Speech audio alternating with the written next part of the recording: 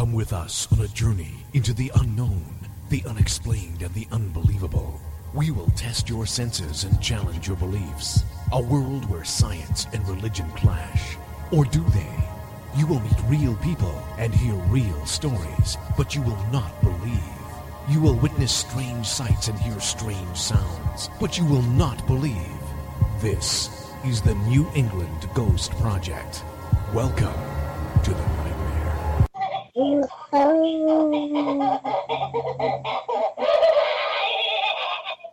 Good evening and welcome to Silly Hour right here on ParaX and TogiNet with the most honorable Steve Hassan and some guy in Massachusetts. So there you go. Oh, yeah. So thanks for tuning in, and same time next week. Oh, it's so silly. Anyways, you all packed, ready to go? Go where? To the UK. I got no one to pick me up from Logan, so I'm not going. You'll have somebody, some Abu Dadulu will pick you up from the airport, I'm sure. Well, that's good, because then he can pull into, what do you have laybys? Do you have laybys in America? What's the laybys? Like a pull-in at the side of the road. A pull-in by the side of the road? Yeah, like where they have trash cans and things, so I can throw some stuff away. What's it called? A lay-by? Yeah. Oh, no, we have rest areas. Maybe that's the same thing? Is that the same thing? Pretty much, yeah. Oh, cool. Excellent. So, anyways, you are all packed and you're all ready to go, so that's exciting. I'm not all packed, but I'm ready to go. What? Not all packed? I haven't started packing yet. Oh, my God. You're like a woman. Why? No, a woman would be packed weeks ago. That's true. My wife would have been packed, like, January. Well, you can never be packing until the minute you leave. I'll start packing. Always bring more crap. You know me, I like to travel light. Yeah. I travel light, actually. So we had a good break. Right now it's close to 90 degrees, and you know what? The weekend's supposed to be back into the 60s, so that's awesome. Yeah, I saw that. Yeah, I was fretting it a little bit because if you remember you weren't here for the first bear request. The first bear request we had in July, and God, was it hot. It was so hot they were squirting water on the roofs of the place to cool it down. I don't remember it that hot, but it was mighty hot the second spirit request. It was? Oh, yeah. Very, very hot. Oh, yeah, it was. That's right. Now I remember it. Yep, that's right. So anyways, we're going to be blessed with good weather, so I thank Trump for that. So there you go. Cool. Anyways, paranormal. This really, I've spent the entire day getting everything ready, making sure everything was printed, making sure everything was booked, and I've actually run out of things to say and do. That is a first for you, because I've never seen you run out of things to say. Well, it was because right at the last minute somebody told me. Usually you just go on and on and on and on. Oh, God, it's like an eternity. Yeah, that's what I felt like today, trying to send you that special edition. And you sent it to the right address anyway. I already had, but, But you didn't tell me that. Well, you didn't ask me to. You told me weeks ago. So I just got on and did it, even though it wasn't the hardest thing in the world for you to just send an email, was it? Yes, it is. Since I'm not here, it's very difficult for me to send an email. You're obviously and more even difficult because I know nothing about Dropbox, so I have no clue. So there you go. All you do is you just click on it. What's that got to do with the Dropbox? How do you send it? Well, if you click on it, you don't need to. All you do is click on it. It does it. No, it doesn't matter. Anyway, this is a paranormal show. It has to go to Ann. It doesn't go to me. Well, why do you always want to be sending freaking paintbrushes to the carpenter. I know, I know, but dear listeners, I should just explain. The reason that they get sent to him is because he bitches and moans if I don't include him on the copies of all of the Teller of Curious Tales episodes. I told you stop doing that. You never listen to me. You're like a freaking woman. So why did you tell me to do it then? When I originally did it, I was going to do that, and then I decided not to because You decided not to. It had nothing to do with your claimed technical inability to... Well, I never did anything with it, so they just sat on my freaking computer. So what good is that? Just taking up space. Like somebody else I know. Yeah. Take up space this weekend. Get somebody else to do all the work. You just shout. So isn't that the role of a good boss? Yeah. Anyway, so what's happening this weekend? I have no clue. I've run out of words to say. Can we just restart the show again? I think we've 7 minutes in. Reboot. It's warm, cool in a couple of days, then cold. Okay, so there you go. Do you think I might need to pack some jumpers? If I knew what a jumper was, I might tell you. To me, a jumper is a nice dress that a woman wears they put over their thing. It looks like a school teacher's thing. Fair enough. So if you want to wear one of those, that's fine. I'm not judging. It's fine in Massachusetts anyways. That's all right, providing it's legal. I'll just throw a sweater in then. Throw a jumper in. I bet you look cute in it anyways. What? A jumper? You don't have... I told you what it is. It's a dress that it's like a bizarre dress. I've never encountered that problem. Mind you, it's always been sunny, so I've never needed to encounter that problem. And change it, jumper. Yeah, whatever. Either that or somebody who commits suicide jumping off a bridge. So you have the choice. Okay. Right. Moving right along. Moving on. Paranormally. Can we just... Yeah, we should have just play recording, Karina. Yeah. Anyway, so I actually had a question for you, and I wanted your opinion on it. You had that little unpleasantness between the Roundheads and the Royals there, and do you think that affects spirits as far as how they view people in today's world? Do you want to try and ask me that in a way that I can understand the question? Oh my God! I have to translate for you now. Yeah, translate. I got the bit about the Civil War. Yes, so there was two sides of the Civil War, right? There was two sides in the Civil War. Yes, and they didn't particularly like each other, right? There were four sides in the English Civil War, but we won't go into. So whatever. Just let's make it even more simpler. Say you guys never liked the French anyway. So anyway, did you ever fight a war with the French? Not personally, but the English have fought many. Yes, that's okay.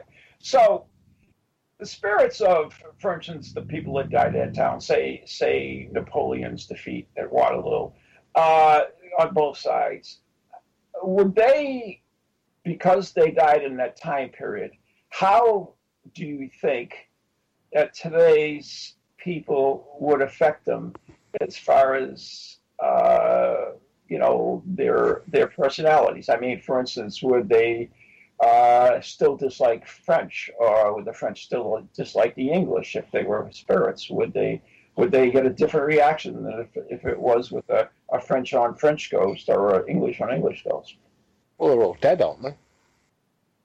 But well, the first thing to consider is A, they're all dead, so we don't know for sure. B, the only way that we can answer is by telling us what mediums claim that the spirits have told them. Really? And that's all one of universal harmony, isn't it? And love and light, and everybody gets on the other side of the Great Divide. Yeah. Except murderers and demons and the ne'er-do-well ones that they always find when you go out investigating with the Warrens, I'm guessing. Mm-hmm. But apart from that, everybody seems to get on just fine, according to the mediums who tell us that's what the spirits world says, because obviously we can't ask the spirit world directly. Yeah, but you can see causal effect of it. Why? Why would you imagine any causal effect of it? Well, I mean, definitely. You're making a lot of assumptions in that one sentence. Say a ghost is a pedophile, and he's haunting a house, and there's a child in the house. How is that child affected? Is he affected any different than a male, than a adult that's in the house?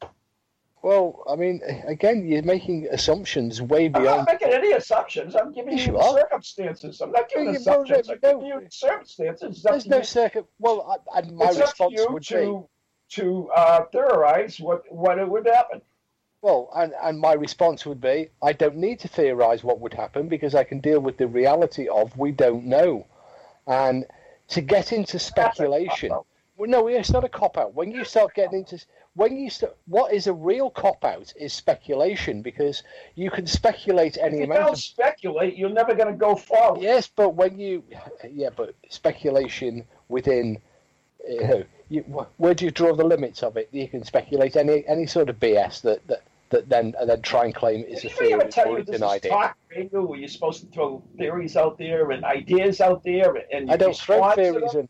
Of course you do. That's how. Tell you about how talk radio works. Maybe you need a primer in it. I hadn't thought of it. I thought you were pretty seasoned, but maybe I'll take you to the shed when you come here. Yeah, there's a world of difference between responding to ideas, hypothesizing, and just allowing the deranged ramblings of a madman or just to speculate. Wait, isn't that what a psychologist deals with? Doesn't a psychologist ask you? I'm not a psychologist. You're a talk show host, and you're supposed to act like a psychologist. No, I'm not supposed. Well, if I acted like a psychologist, I'd be charging you £500, $500 just for speaking to you. B, I'd begin everything with, speaking as a scientist. Oh, you don't like psychologists? You don't like me? C, I would be deeply skeptical about everything. Psychologist, oh my God. What you have to do is of course you have to be open circumstances. I asked for a probable reaction. No, I can't give you a probable reaction because we can't deal directly based on your own personal experiences. What type of reaction would you get? You could say, I don't know, nothing. Based upon my personal experiences, zero, no reaction, because I've investigated Civil War locations and I haven't seen any form of animosity, real, imagined, or in between any combatants, dead or alive, in this world or the next or in previous ones, at any time, and there have been many when I've been to Civil War locations. Neither have I found there to be any attached spirits to any of the many artifacts from Civil War. Sheltered world. From Civil War battlefield. Such a sheltered world. I can give you case after case where spirits have interacted with the living because of particular trigger devices or particular things, who they are. For instance, a house in Virginia that flagged the Union flag was tormented until they took the flag down. Another case in Gettysburg where the reenactors are seeing ghosts of the same regiments and the same units and dress that they're in. So there's many cases of it. There's many accounts of it, and how reliable are they? Just because somebody says weird shit happens. Well, if you just integrate all personal testimony, you have no freaking paranormal. You have no experiences. You have nothing. No personal ones, and that's what you asked me about. But just because somebody says weird stuff happens, just because somebody waved a flag, is not the basis to build an entire case. It's the very first step of building a case, for sure. But you don't rest your whole argument. Those are the final outcomes of the case. Well, if that's your final outcome, then the evidence gathering has been a little bit weak. How do you know? You don't know how the evidence was gathered. I can only go by what was presented, and what was presented was extremely weak. You can't just say one sentence. Well, there was a house in Virginia where lots of stuff happened until they took the flag down. I could say there was a house in Milford Haven where there was lots of stuff happened till they took the shark out the cellar.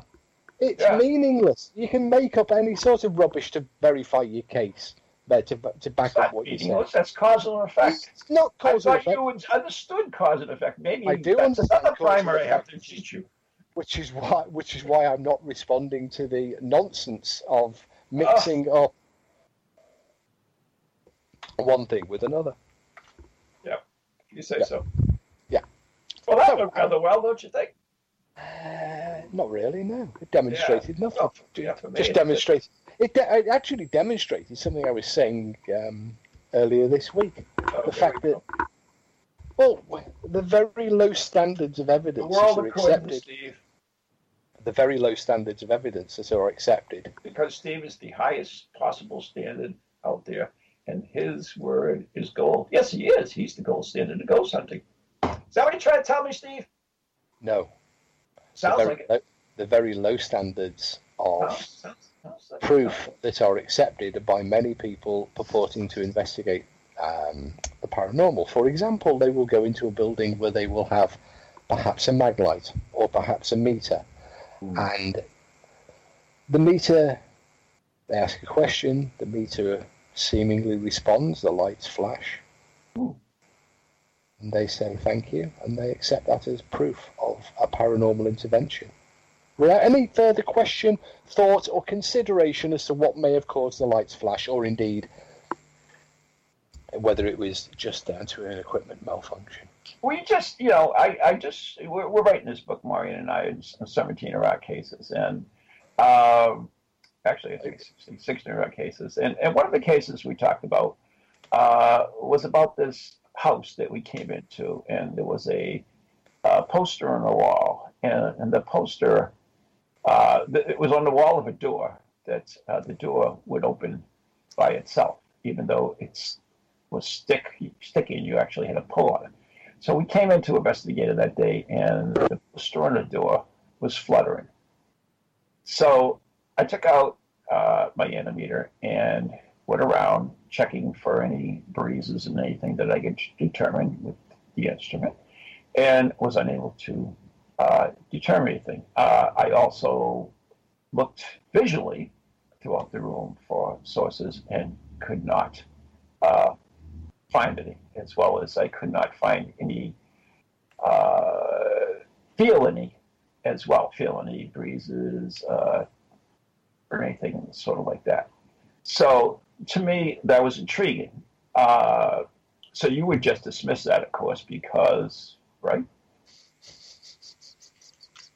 Right? No, I'd look harder. Huh?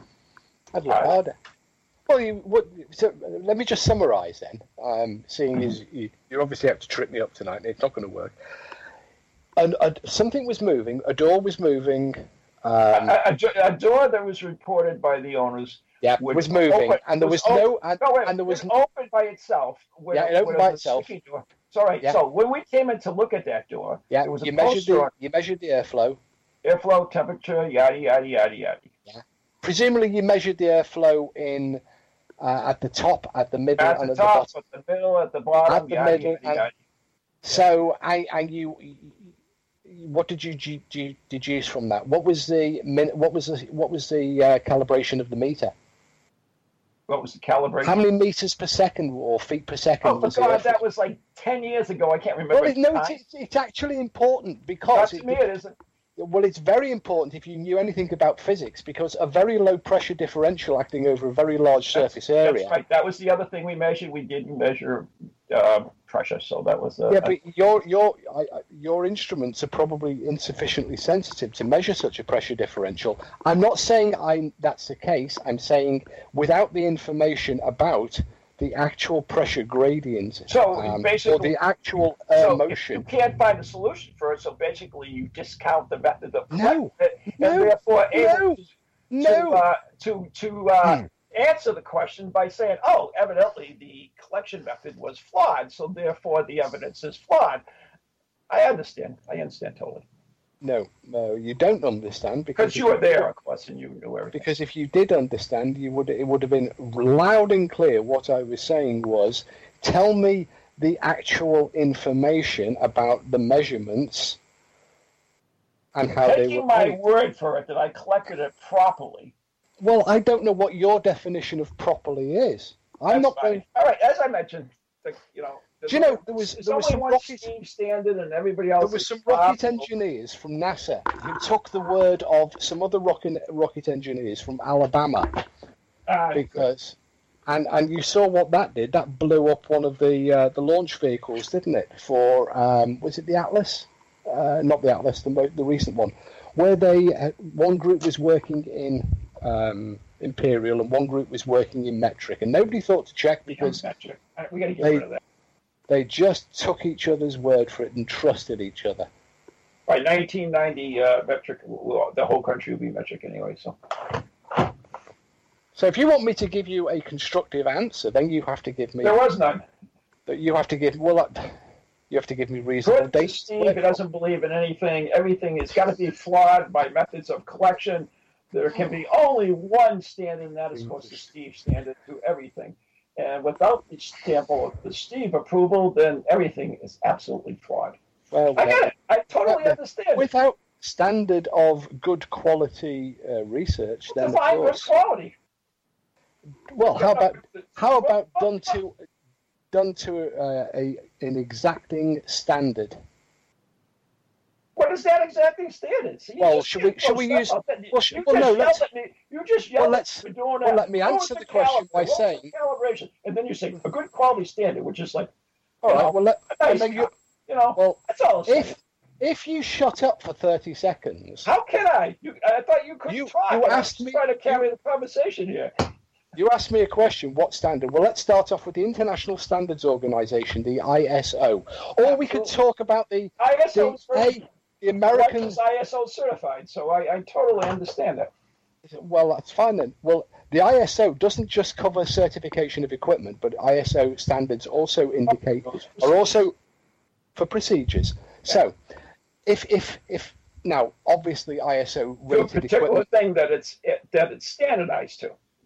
Obviously, ISO exactly like the measurement of temperature, the measurement of airflow, even the measurement of airflow across an orifice, such as a door, or the pressure differential across an orifice, such as a door, will have an ISO standard. And if we have long enough, I could probably find the relevant standard for you. Really? I've got all day, so I'm not hurry. So why don't you go do that while I talk to our guardians?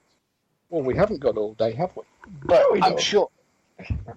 I'm sure that we could find it. You have it at the tip of your fingers. Not quite at the tip of my fingers. Well, get out of your chair and then get it. Well, you talk to the listeners then. No, that's all right. I'm not going to do that. Oh, no. Because I need just to focus on just making sure I put in for airflow.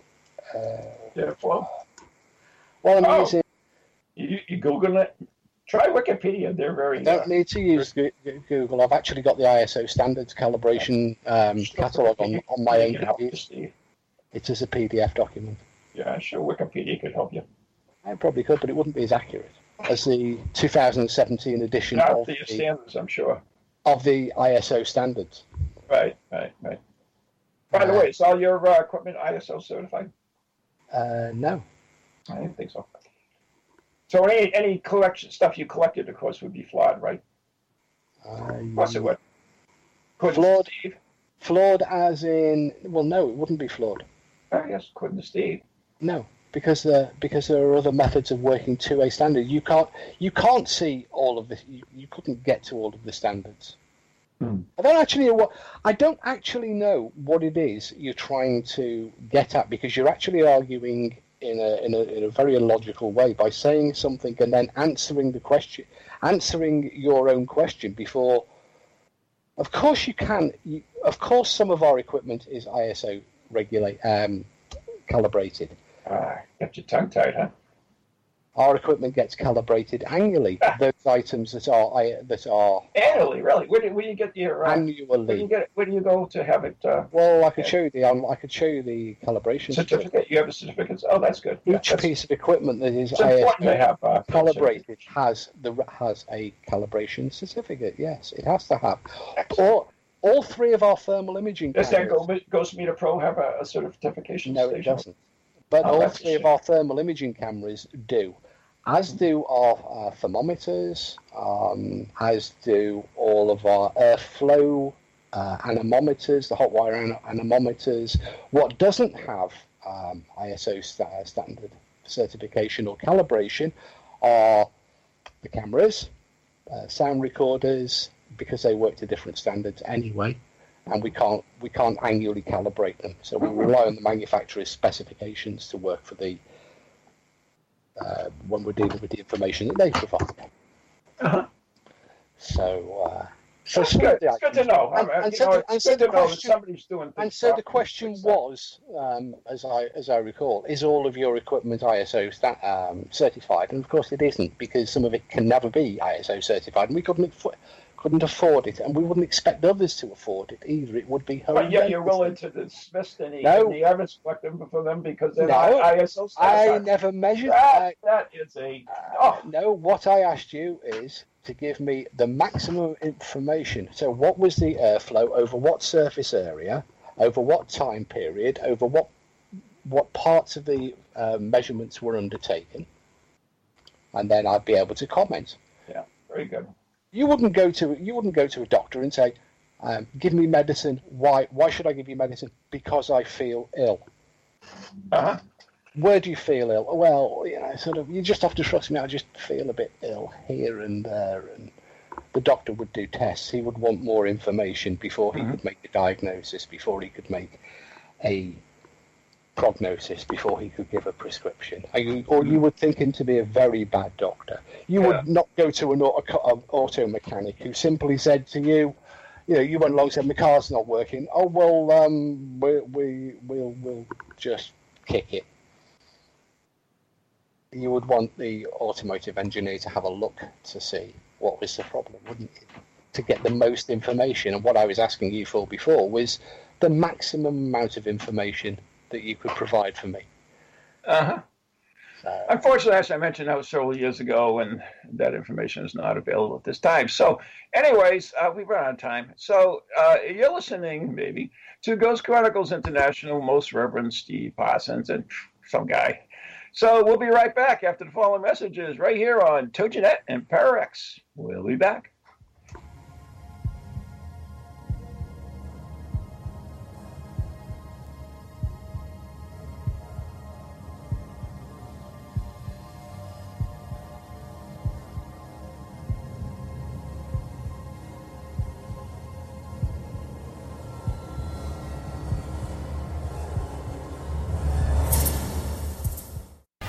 Welcome to TogiNet, radio with a cutting edge. Feel the need to do some soul searching or make some changes in your life to create a more positive future? Then Circles of Wisdom is just the place for you. Circles of Wisdom is a metaphysical bookstore and more, located on Route 28 in downtown Andover, Massachusetts. We carry a large selection of books and music, crystals and gemstones, jewelry and gifts, sage, aromatherapy, and so much more, all in a relaxing and welcoming atmosphere. We offer classes on a variety of topics like yoga, Reiki, psychic development, alternative healing, and personal transformation. For guidance on this journey we call life, get a reading from one of our many readers at Circles of Wisdom, 90 Main Street in downtown Andover, right next to Bertucci's. Call us at 978-474-8010 or check us out on the web at www.circlesofwisdom.com. Lots to see and do in a feel-good place, an oasis in this hectic world.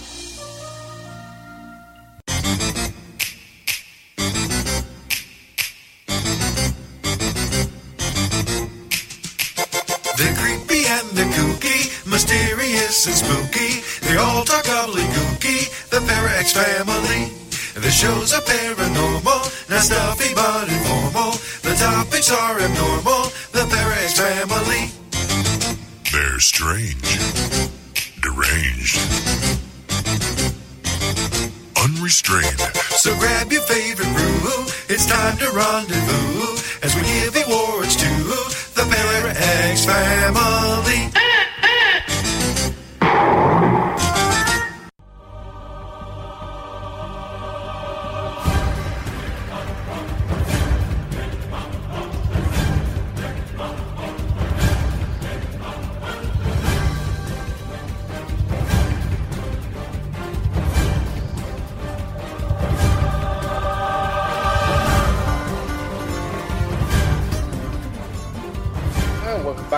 2 of Ghost Chronicles International, the show that's been brought to you by ISO 5167-2/2003, which covers the measurement of fluid flow by means of pressure differential devices inserted into non-circular cross-section conduits.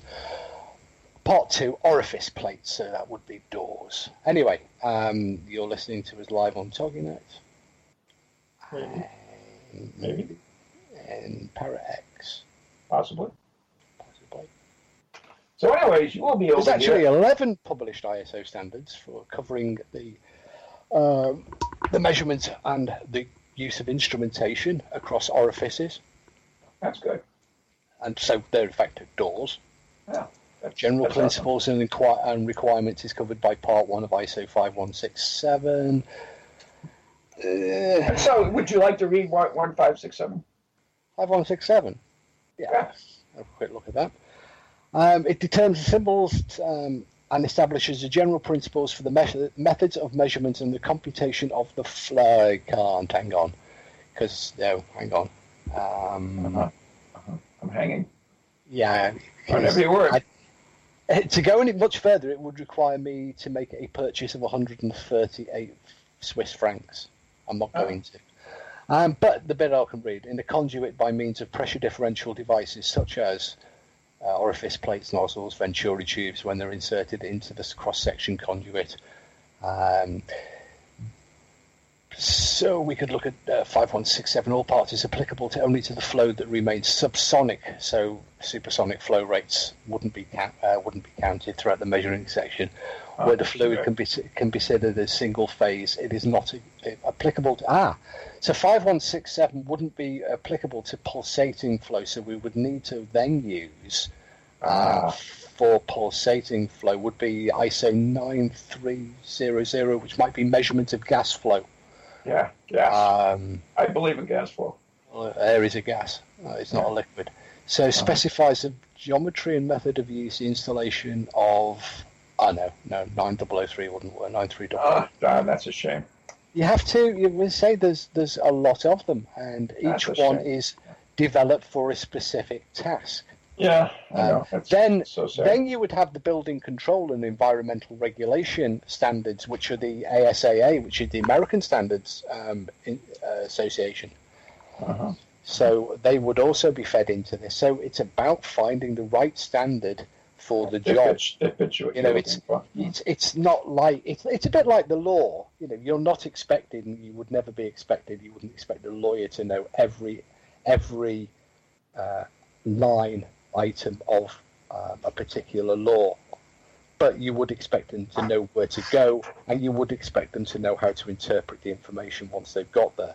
And the international standards are rather like that because it comprises. There are I don't know. I think there's.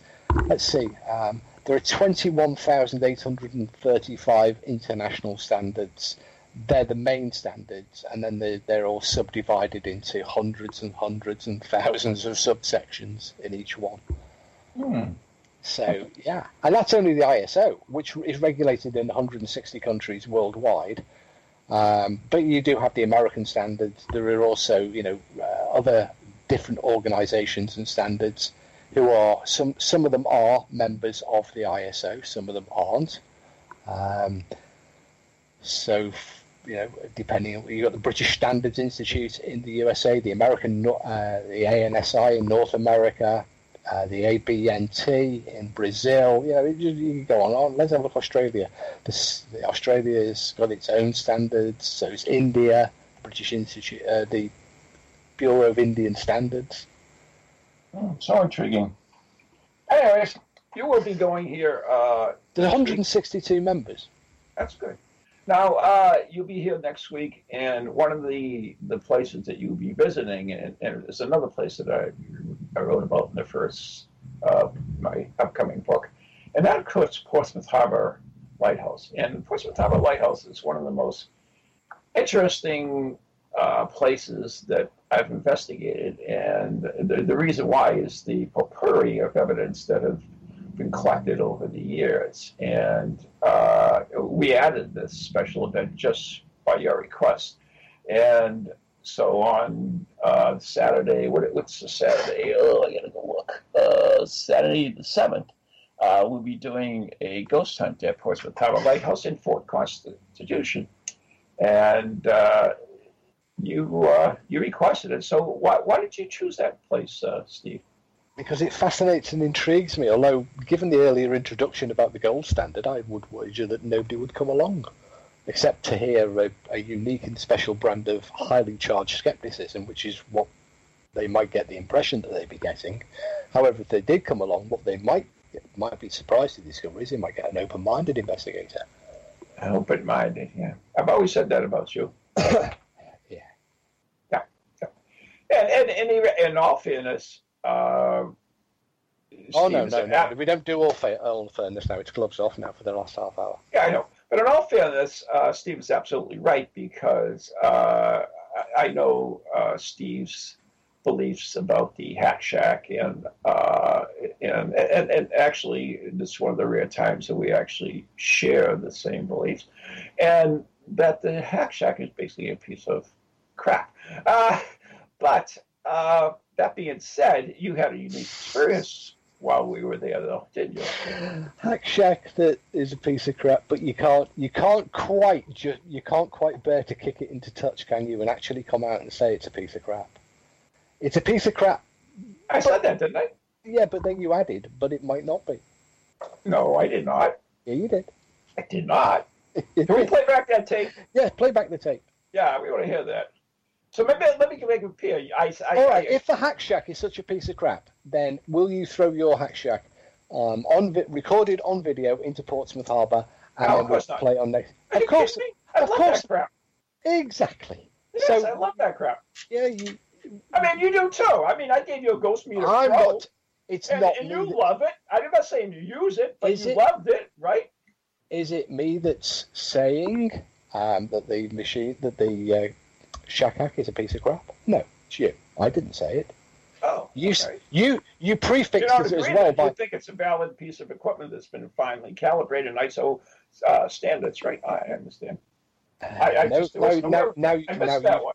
I missed that part. Well, you missed it. You missed it because you just made it up. The only time that sentence was linked to my name is when you just made it up. Then what I've always said about them is they are crack cocaine to ghost investigators, because these devices will always seemingly give you responses, and it's very, very hard as a human being to ignore those responses.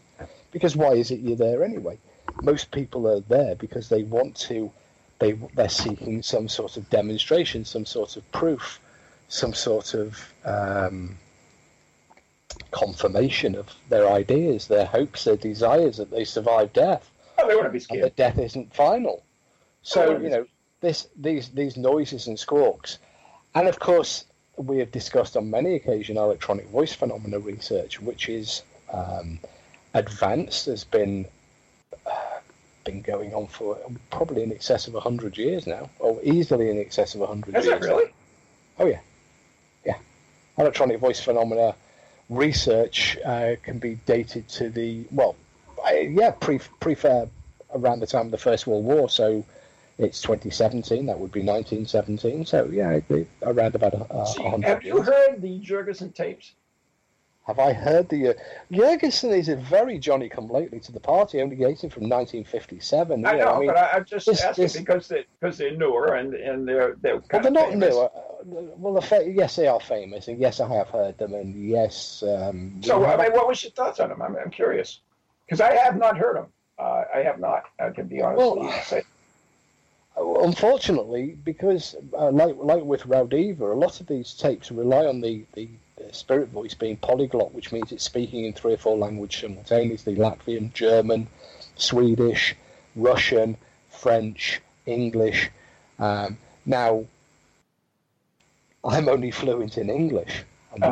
Some would argue that then only partially.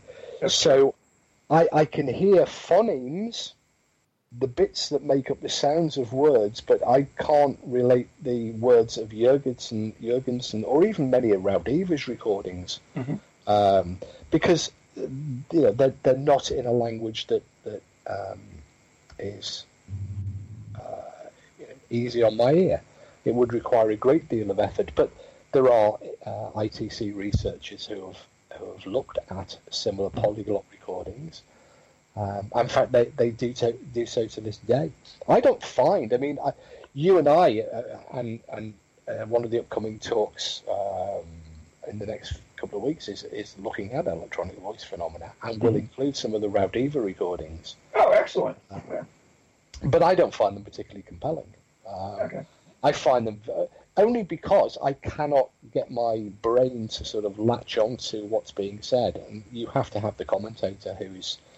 I mean, it's kind of interesting though, Steve. I mean, you talked about those being multi-languageal, right? Yeah. The responses. Yet we hear so often from mediums that though a spirit might be French or Latvian or whatever, they speak English to them. The universal translator of the spirit world. So I mean, there seems to be a paradox there, really. There's no paradox. It's just more BS, isn't it? Because yeah, we've seen this on television. Push your reputation even further. They go to Dracula's castle and they ask the spirits, who are clearly sort of medieval Romanians, to do something to manifest, and they're shouting out in English. Or some device that's a modern day device. There must be. Well, as I say, Star Trek got it right, didn't it, with the universal translator? Now, mediums and psychics have easily got around this, and they've explained that, effectively in the spirit world there is no separate language, so you lose all of your identity, which they say you keep, and you end up speaking some sort of, I don't know what you would call it, spiritual psychobabble language. Esperanto for the spirit world, where everybody can you can speak to Plato just as easily as you could speak to Julius Caesar, just as easily as you could speak to Joseph Stalin, because they all understand the same language and they're all just sitting around. Smart? You said Stalin and I said Stalin. It is, and maybe we're not that far off. The same mediums will then tell you that the particular spirit that's hanging around the back of the barn is a bad one, and he's evil, and he's going to get, and he's a bad one. And yet, at the same time, they'll send you love and light, and they'll describe the spirit world, the afterlife, as everybody sitting on a cloud, or being, wishing each other love and light and sending each other, sort of happy thoughts. There is so many paradoxes and conundrums in spiritualism and in psychical research and in ghost hunting. And that's why we're never going to get anywhere. Effectively, it could be argued by some that modern paranormal investigation is pointless. It's dead. It's not going to achieve anything, because it's frankly become akin to a spectator. It's basically religion, right?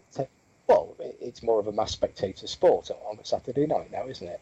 Yeah, but it's become a religion. The paranormal, or you don't believe. You take a piece of evidence and you see it in a particular light. Has anything really changed? No, I don't think that's a new development. I didn't say it's new. I'm just saying that's what it occurs. Well, that's what occurs, but that doesn't explain why we've got so many people going out on a Saturday night to. Because everybody can do it. Because anybody can do it. Because it requires. Because it has become, a no training. No training, no skill. Right, exactly. There are no experts in the paranormal. But they have 100 years of experience on each team. Well, there may be there are no experts in the paranormal, according to some researchers, when provoked.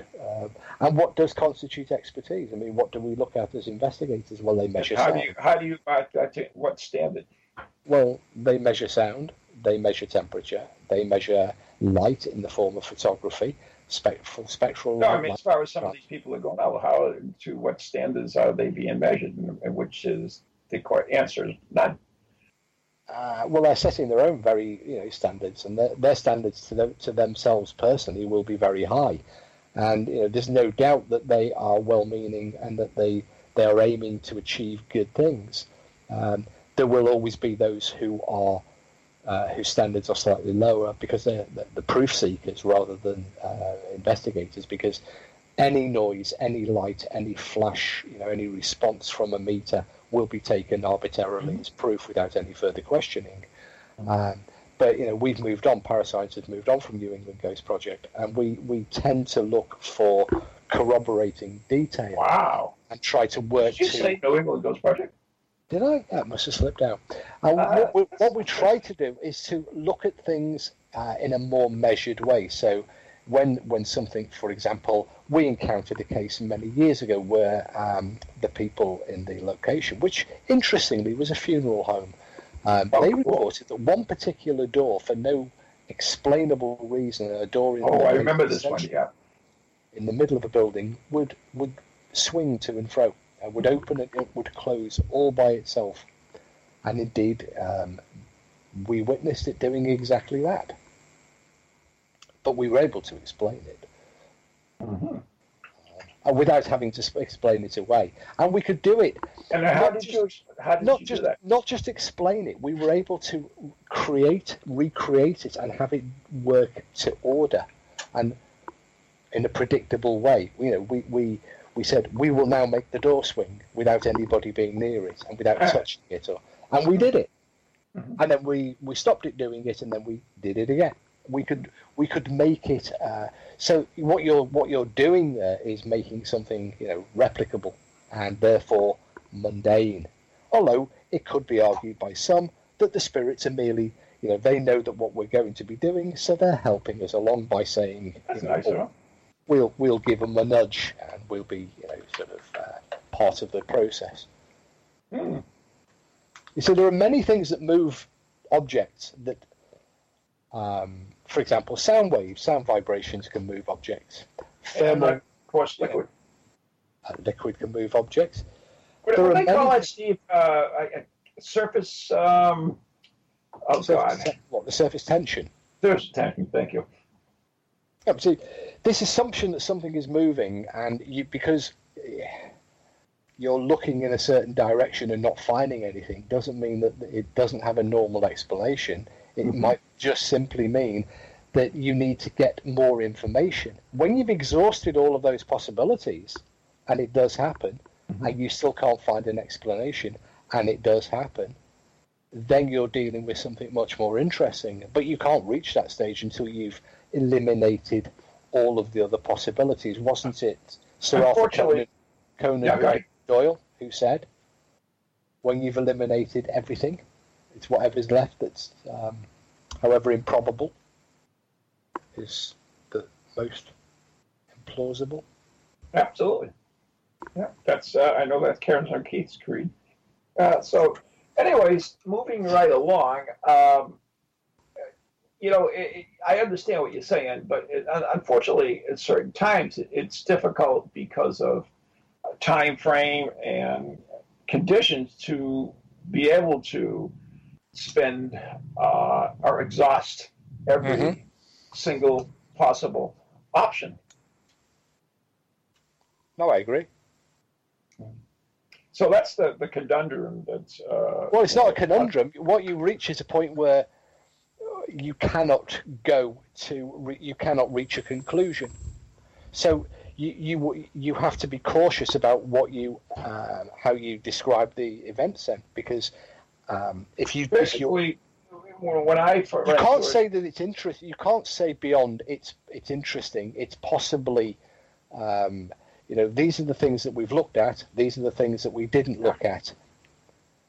You can't make any claim beyond that, and to do so. You can't. And other than it's interesting and intriguing, and you can't explain it. Yeah, but the way with the thing you have, then that's but as far as you can go. There is an onus on the way that you say it's interesting and intriguing, because in the modern in the modern world. Well, that's interpretation you're talking about now. That's a totally different thing. Yeah, but you can't be absented from that. You can't. You can't. You have your own standards. If you're an investigator, I'm sure parascience has their own standards. If you're an investigator, you have to be extremely careful about what you say to a client, what words you use, in what context you use the words, because it's very, very likely that they will gain the wrong impression. because you're dealing with, you might be dealing with their expectation and belief. They want you to find something paranormal. If you turn around and say that's interesting and intriguing, they're not going to hear that what you really mean is, well, we're interested in pursuing this further, but we've run out of ideas for the time being, and we haven't got the equipment to do what we want to do. They're not going to hear that. They're going to hear the paranormal investigator said that's intriguing. But on the other hand, if you went in there, and which has happened to me many a times, and you say, we couldn't find anything that we couldn't explain, and they're simply going to say, well, either you're not that good of a paranormal investigator, or it was just not doing it while you were there. So they're going to believe what they believe, no matter what you present, to be honest with you.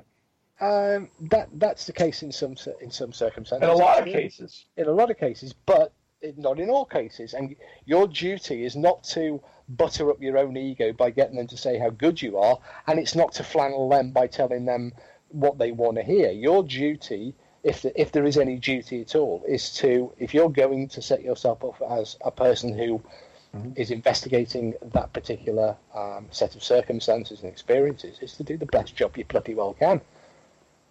And to call it as it is, not to make up stuff, just to blow smoke up. No, you don't make up stuff. Absolutely not. Anybody that does that doesn't belong to being paranormal.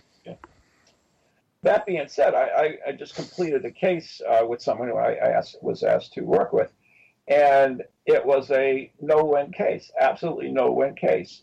Even though we could explain pretty much everything that we get going for the limited time and that were data and so forth that was available to us at the time. No matter what we said, they were going to believe what they believed, and you could not win. And if you told them reinforced what they believed, then all you're doing is reinforcing a belief that you believe is false. So it's not a no-win, is it? I mean, it is a no-win. Absolutely no-win for the investigator. Well, it depends on what the investigator outcome is. I mean, in terms of go ahead. I understand exactly what you said, but it depends on the perception of the investigator. The investigator, if they are confident that they have done it, if a doctor diagnoses a patient with terminal cancer, it's not good for the doctor because he's failed to provide an effective treatment, and it's not good for the patient. But the doctor would be, very remiss if he said, well, we're not going to tell you because it's going to upset you. And it's absolutely. I understand that. That's what I mean. So it's not a no-win by telling that. But once again, the patient, much like the client, will say, okay, I'm going to second opinion. So I'm going to go down to Mexico and drink cactus juice. Yeah, exactly. So, I mean, once again, when it becomes to belief, it's an extremely difficult thing. No, it is. Yeah. But that doesn't mean that you shouldn't present them with the option. You're not responsible for somebody's decision-making process. You're responsible for providing the quality information, allowing them to make the decision. Yeah. And no investigator should ever beat themselves up because the client doesn't think that they're any good or doesn't agree with their results. Because if the investigator can stand by what the information that they've provided and the data that they've collected, then they're unassailable. Yes, they can make mistakes, but if they've done their job properly to a good standard and to a rigorous set of controls, then it doesn't matter.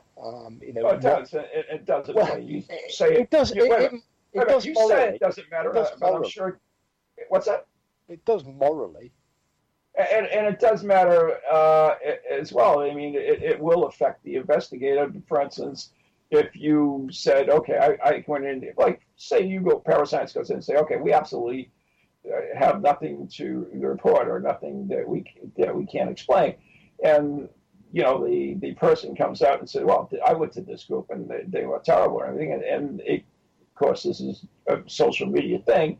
So it begins to other people hear about, and although they may have an interesting case, they decide not to go to Parascience, they go to some Joe Blow group because everything's that would not change one iota. So it does hurt you, is what I'm saying. It doesn't. It takes cases away from you. Yes, it does. It does. Don't be such a high horse. I'm not being a high horse. I'm saying it doesn't affect us because we have got over that. We have long since decided that when we don't play that game. We stopped playing that game 15, 20 years ago. We deliver I'm not saying about information. You playing it. I'm just saying it hurts you. I'm not saying what you're saying. It does hurt you because it dries up cases that you may have gotten. Anyways, that's the bell, and we've got to go. I will see you tomorrow. Tomorrow at the airport, and it should be interesting. And check out the website. See, it's going to be a lot of places. Go to neghostproject.com, the letter N, the letter E, ghostproject.com, and you can get way more of him than you did today. But I wouldn't listen to a word I said, not after tonight. Gold standard? What gold standard's that? God, gold standard. Oh, mine. Yeah. Anyways, so I got a cold one. Yeah, no, we're still got another minute. I got a cold one waiting for you, so keep going. Well, it's going to be warm tomorrow, isn't it? It's going to be about 28 when I get there. 28? That's cold. Oh, you mean Celsius? Celsius. Yeah, we've heard about that measurement. Yeah, we don't use that in America. You know, this is United States of America. We set the standard. That's the American. That's the ANSI. In fact, neither of them are the ISO. The ISO is Kelvin. Are they really? Yeah. The international standard for temperature measurement is Kelvin. So many measurements, so many different things, so little time. But that's why you can't. But industry measures in both Fahrenheit, US industry measures Fahrenheit and or Celsius. Yeah, they do. Or imperial or metric. Flare does. Yeah. And there's even a Kelvin ranged flare meter. Is it really? I did not know that. The gas finds use Kelvin. All right. So, anything else you want to add before they pull a plug? No, you can check out the new Parascience website, which is looking pretty cool. Oh, sure. That's right. I haven't had a chance to do that. Parascience.org.uk or parascience.co.uk, or from next month, parascience.uk. You should put that on our website so that people can check it out. Yeah, we're still knocking the dead links out of it. But all right. So who is Calvin? You don't want to launch it up yet, then? Yeah. Because people can tell us where the dead links are, so it's. All right, so put it up on our website. Okay. Who is Calvin? Didn't he design underwear, Nate? Yeah, Calvin Klein. Yeah. There you go. There you go. Isn't he? Never mind. I thought we were out of time, but evidently we're still talking something. No, we didn't. Goodbye. God bless. Bye. From goalies to ghosties, long-leggedy beasties, and things that go bump in the night. Deliver us, good Lord.